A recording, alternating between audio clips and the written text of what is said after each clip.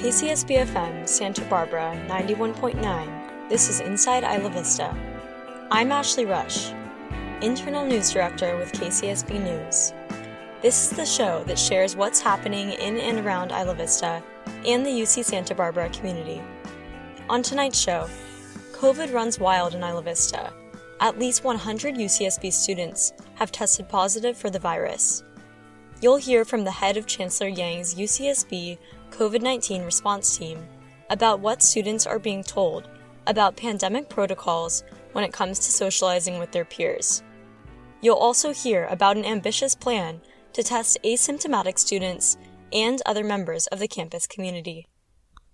Santa Barbara County was very close to moving to the less restrictive orange tier last week, but an outbreak linked several Greek life houses, plus other cases, has set the county firmly in the red tier, indicating substantial disease spread. Santa Maria and Isla Vista are the two hotspots in the county, the areas with the most active disease spread. Now, our county must remain in the red tier for at least 2 additional weeks and achieve at least 2 consecutive weeks of meeting all orange tier criteria to officially progress forward to the orange tier, which would allow for more schools and businesses to expand operations. It may be hard to keep Ivy residents from socializing this weekend, with Halloween happening on a Saturday, and it's a full blue moon. But trick-or-treating is discouraged, and efforts are underway to curb wild parties in Isla Vista, especially as COVID outbreaks in Ivy could set back the entire county from business and school reopenings. Isla Vista's local government, the Ivy CSD, has teamed up with organizers of Lucidity Festival to present Halloween at Home, Virtually Lucid in Isla Vista. It is happening on Friday night, and everyone is welcome to attend, whether or not you live in Isla Vista. Lucidity is a local organization in Santa Barbara that has been in business for 9 years. They are known to host festivals in the spring at Live Oak Campground, which is a 3-day transformational art and music festival with 5,000 participants every year. Due to the current pandemic, this year, Lucidity will be hosting a virtual event for our very own Isla Vista. Tune in to great DJs, raffles, and cash prizes, costume contests, musical and artistic performances, and a safe time. KCSB's Pia Ramos spoke with Jonah Gabriel Haas, Lucidity Marketing Manager and co-founder, to find out more about what's being planned for the big virtual event. Can you tell us more about Lucidity and how the organization came together? Well, in 2011, a bunch of us got together and created a Burning Man art installation called Walkabout Woods. And that was sort of a project of Fishbone. We were building it at a warehouse space down on Garden Street. And it was a super collaborative project that had probably like 70 or 80 artists over the course of the project coming and building these trees that we created this super immersive forest, and we had a 20-foot climbable pyramid and things hidden in the forest that you could interact with. And we brought it to a bunch of different festivals, Lightning in a Bottle and an Insomniac event down in LA, and then Burning Man. And in the process of doing that, we realized that going to these different festivals, there's a lot of really cool art and community that's going on in Santa Barbara. And so, in 2012, we just dove in and did it for the first time, and it was successful. And so we've been doing it every year since, minus this past year because of COVID. How did Lucidity choose to bring the events to Ivy? Why Isla Vista? Yeah, cool. Good question. We've actually been in communication with the Isla Vista Community Service District for a number of years now.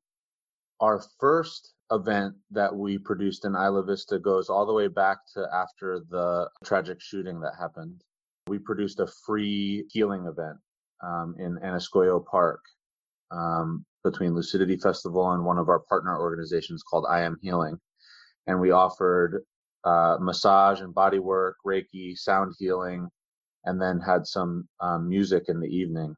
And it was just a free offering to the community as a way for people to gather and process what they were going through. We had some Chumash elders who came and did a cleansing healing walk through the streets. And it was a really powerful event. some of the feedback that we got from people in Isla Vista is, wow, we wish that you guys would come and produce events here more often. But over the last couple of years, we've been talking to the Isla Vista Community Service District, and they actually were interested in us producing an event during Deltopia. They, in the lead up to Halloween, were sort of posing some of the same questions, like how do we create a safe alternative to Halloween during COVID times when we don't want people out gathering in mass gatherings or on the streets necessarily. And so they came back to us and they said, hey, do you guys want to do a virtual event for Isla Vista? And we said yes, and here we are. So with that being said, what would you say are the challenges of shifting from live to virtual events? What's easier, what's harder? Logistics are certainly easier because you're not having to ship like stake bed trucks full of materials and bamboo and build structures and bring in porta potties. And there's so many things that you don't need in the virtual space. The virtual space is really about good content, smooth technology, and good marketing. The main thing about the virtual events that you don't have to do for live events is get the sort of technology cocktail right. And the live streaming, it's not as simple as it might seem at first. There's a lot of different things that go into it to create the right bells and whistles, to be able to restream one stream to multiple different platforms at the same time, to be able to get audio from bands and make sure that that audio is then transferring in high quality to viewers. There's a lot of considerations like that go into the virtual events that you don't have to worry about for the live events. Who or what should students expect coming into this live stream? It's going to be 6 hours long, and it's happening on Friday evening into beyond midnight of Halloween. So we're sort of imagining it as like bringing in Halloween. For our stream, what people can expect is it's going to be kind of like a variety show. We're going to have 2 or 3 local bands. We're going to have an open mic segment that people are submitting content for right now. And then we also have some awesome contests where people can win cash prizes. There's going to be a best carved jack-o'-lantern contest, a best individual costume contest, and then the grand prize is a best group costume contest. So like a best themed group costume with your household. And the prize for that is $1,000. So a household could win $1,000 by just having an awesome costume. The way the stream is going to work is people who register are going to get a Zoom room. And this is our like sort of backstage party room where people can tune in. You can see everybody else on the stream.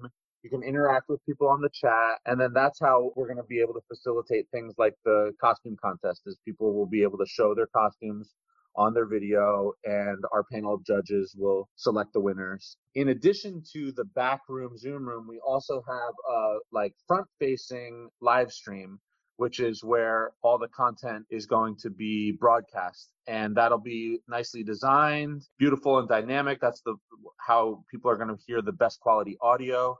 And so the optimal viewing experience will be to tune into the backroom Zoom room on one device and allow that to be your camera and your way to interact with other people in the party. And then to have another device with the live stream on, or the audio on, so that you're hearing the produced output and the highest quality audio, and you get to see, the end result. And then at different times throughout, we'll be like spotlighting video from the backroom Zoom room, and that will be broadcast onto the front, the broadcast. So we want to create an experience that's not just like you're watching something. It's an experience that's highly participatory and immersive, and there's lots of ways for people to be featured through the open mic and through the contests, and then through just having, if they're dancing in the living room, we're probably going to spotlight them onto the cast. Yeah, so to wrap things up, is there anything else that you would like to add? No, I appreciate the feature, and I hope that people tune in. It's a totally free event. There's the opportunity to win cash. We're also going to be giving away Lucidity Festival tickets throughout the stream. It's going to be a fun time. A party at home, Halloween at home. Oh, and it's going to be my 40th birthday. That's awesome. Happy early birthday, Jonah, and thank you so much for your time today. That's KCSB's Pia Ramos speaking with Jonah Gabriel Haas of Lucidity Festivals about Friday night's party, Halloween at Home, Virtually Lucid in Isla Vista. The event will be October 30th to 31st, from 7 p.m. to 1 a.m. open to the community. More information to find out how to register can be found at kcsb.org. This is Inside Isla Vista. I'm Ashley Rush with KCSB News. As COVID-19 cases in most of Santa Barbara County are on the decline, things are heating up in Isla Vista. Since fall quarter at UCSB began, there have been large weekend parties in Isla Vista, and this week there are COVID outbreaks at 5 fraternities and sororities, plus other houses in the area. To find out about what UCSB administrators are doing to try and curb COVID cases among students, KCSB's Alex Goldberg spoke with UCSB's Dr. Laura Polito. My name is Dr. Laura Polito, she, her, hers, and I am the former Associate Medical Director at UCSB Student Health Services. But in late July, early August, I moved over to the Chancellor's office to take up a position on the COVID response team. So now I am working as the Medical Director of the COVID response team here at UCSB. Great, so nice to meet you. Today on KCSB, I wanted to start off by talking about the status of student testing. Could you provide any details on the number of student cases in Isla Vista and plans to mitigate the spread of COVID-19? Sure. So we actually do have quite a few cases in Isla Vista at the moment. We have around 100 active cases right now, and that is in UCSB students only. That is not in anybody else in Isla Vista. So what the correct response in a public health realm for this kind of situation is actually to increase the testing and see if we can interfere with the transmission of this virus. So to that end, we've been working for several months to increase our testing capacity here at UCSB. And so what we are doing is we are trying to offer more and more testing to more and more people so that we can really track down this virus and stop its spread. At the moment, we have offered weekly testing to everybody who lives on campus in any kind of campus housing. We're offering testing to anybody who works on campus, and that includes students, staff, and faculty. Testing is being provided for anybody who has an in-person class. So we do have a few in-person classes going on this quarter in the theater and dance department, the ROTC department, very few, and with a lot of social distancing measures, but we are testing that group as well. We have a couple of athletic teams practicing, and so they are also being tested. We're working on ramping up asymptomatic testing, which is testing in people who don't have any symptoms, for really a large portion of the UCSB community, because that really is the way to mitigate this virus. Can you speak a little bit about the ambitious plan to do 5,000 tests a week? What will this entail? Absolutely. So we're actually really excited about this. Our biggest hurdle, we have several hurdles to this particular project, but our biggest hurdle really is hiring the amount of people that it will take to really collect that number of samples, to process that number of samples, and then to distribute the results of those samples, and then track down all those people and make sure that their contacts are also protected. So really getting the personnel hired and trained and on board here at UCSB to do that has really been our biggest hurdle. We're almost there. We have the capability now to test really almost 1,000 people a day. So I think we are finally at the point where we'll be able to pull off 1,000 tests, 1,000 tests a week, which is a day, which is 5,000 tests a week. Does UCSB plan on taking stronger action towards public health violators now that Santa Barbara is at risk of staying in place or even reverting back to the purple zone if cases continue to grow? Yeah, that's a big concern, isn't it? So I do have to qualify this by saying I am really focused on on the medical side of this. So my whole goal is really to intervene with the spread of the virus in a medical fashion. So what I really like to do is I really like to train my team and have my team really forming relationships with people, more to encourage correct behavior rather than punish incorrect behavior. And that is an excellent place to start. So that's what the student health services team does. That's what the case investigation and case management team does. That's what the housing group is doing. But there are several different ways that the university and actually the county are trying to mitigate the people who violate the public health orders. So I think there's a couple really interesting factors to this that I think people should be aware of, that even though a lot of the policies sort of come across from the public health department as, suggestions and kind of like, getting advice from a nurse or a physician, like, we really suggest this is how you protect yourself. The truth is that the limits on gatherings and the masking and the social distancing, those are really public health orders. Because of that, the Santa Barbara County Public Health Department can actually, if people are violating public health orders on a repeated basis, they actually can enforce that. They can fine people if people are really posing, this has not happened yet in this pandemic, but if people are really posing a public health risk, they actually can remove that person from their house. So that's absolutely the last ditch effort that people want to be making. But the public health department can enforce their own orders.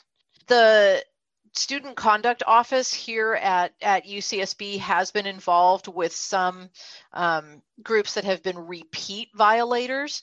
The truth is that once student conduct gets involved, they really only have seen a couple of people repeat violate. And I'll let student conduct kind of lay out their whole system on how they deal with that.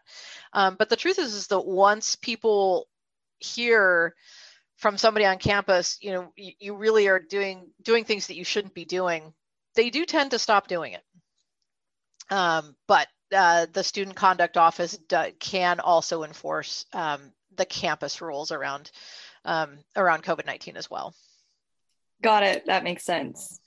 I know COVID can be an exhausting topic. Can you offer any good news about what is happening around the community or even on a larger scale? Yeah, so you're absolutely right. COVID is exhausting. The COVID mitigation measures are exhausting. It really has changed really everything we do, right? So some of the things that we're looking at in terms of what can we do to mitigate this pandemic and what can we do to really keep people safe. So some of the good news is that masking, actually, the more data we get about it, the more data shows that it really does work. It really does intervene with transmission of the virus. When people do get COVID-19 and from somebody who has been masked and they were masked, the severity of the disease is much less. So not only do masks prevent you from getting it or giving it to somebody, they also can prevent you from getting as sick. So masking really does work. In fact, I don't know if you heard Dr. Anthony Fauci's interview last week, but he just made the statement that if 95% of the country would wear masks, we could get ourselves out of this pandemic. So I think that's absolutely true on a community level as well. If we could get 95% of people doing things like masking and social distancing and avoiding large gatherings for a significant period of time, we could turn this around. There are several vaccines that are being developed.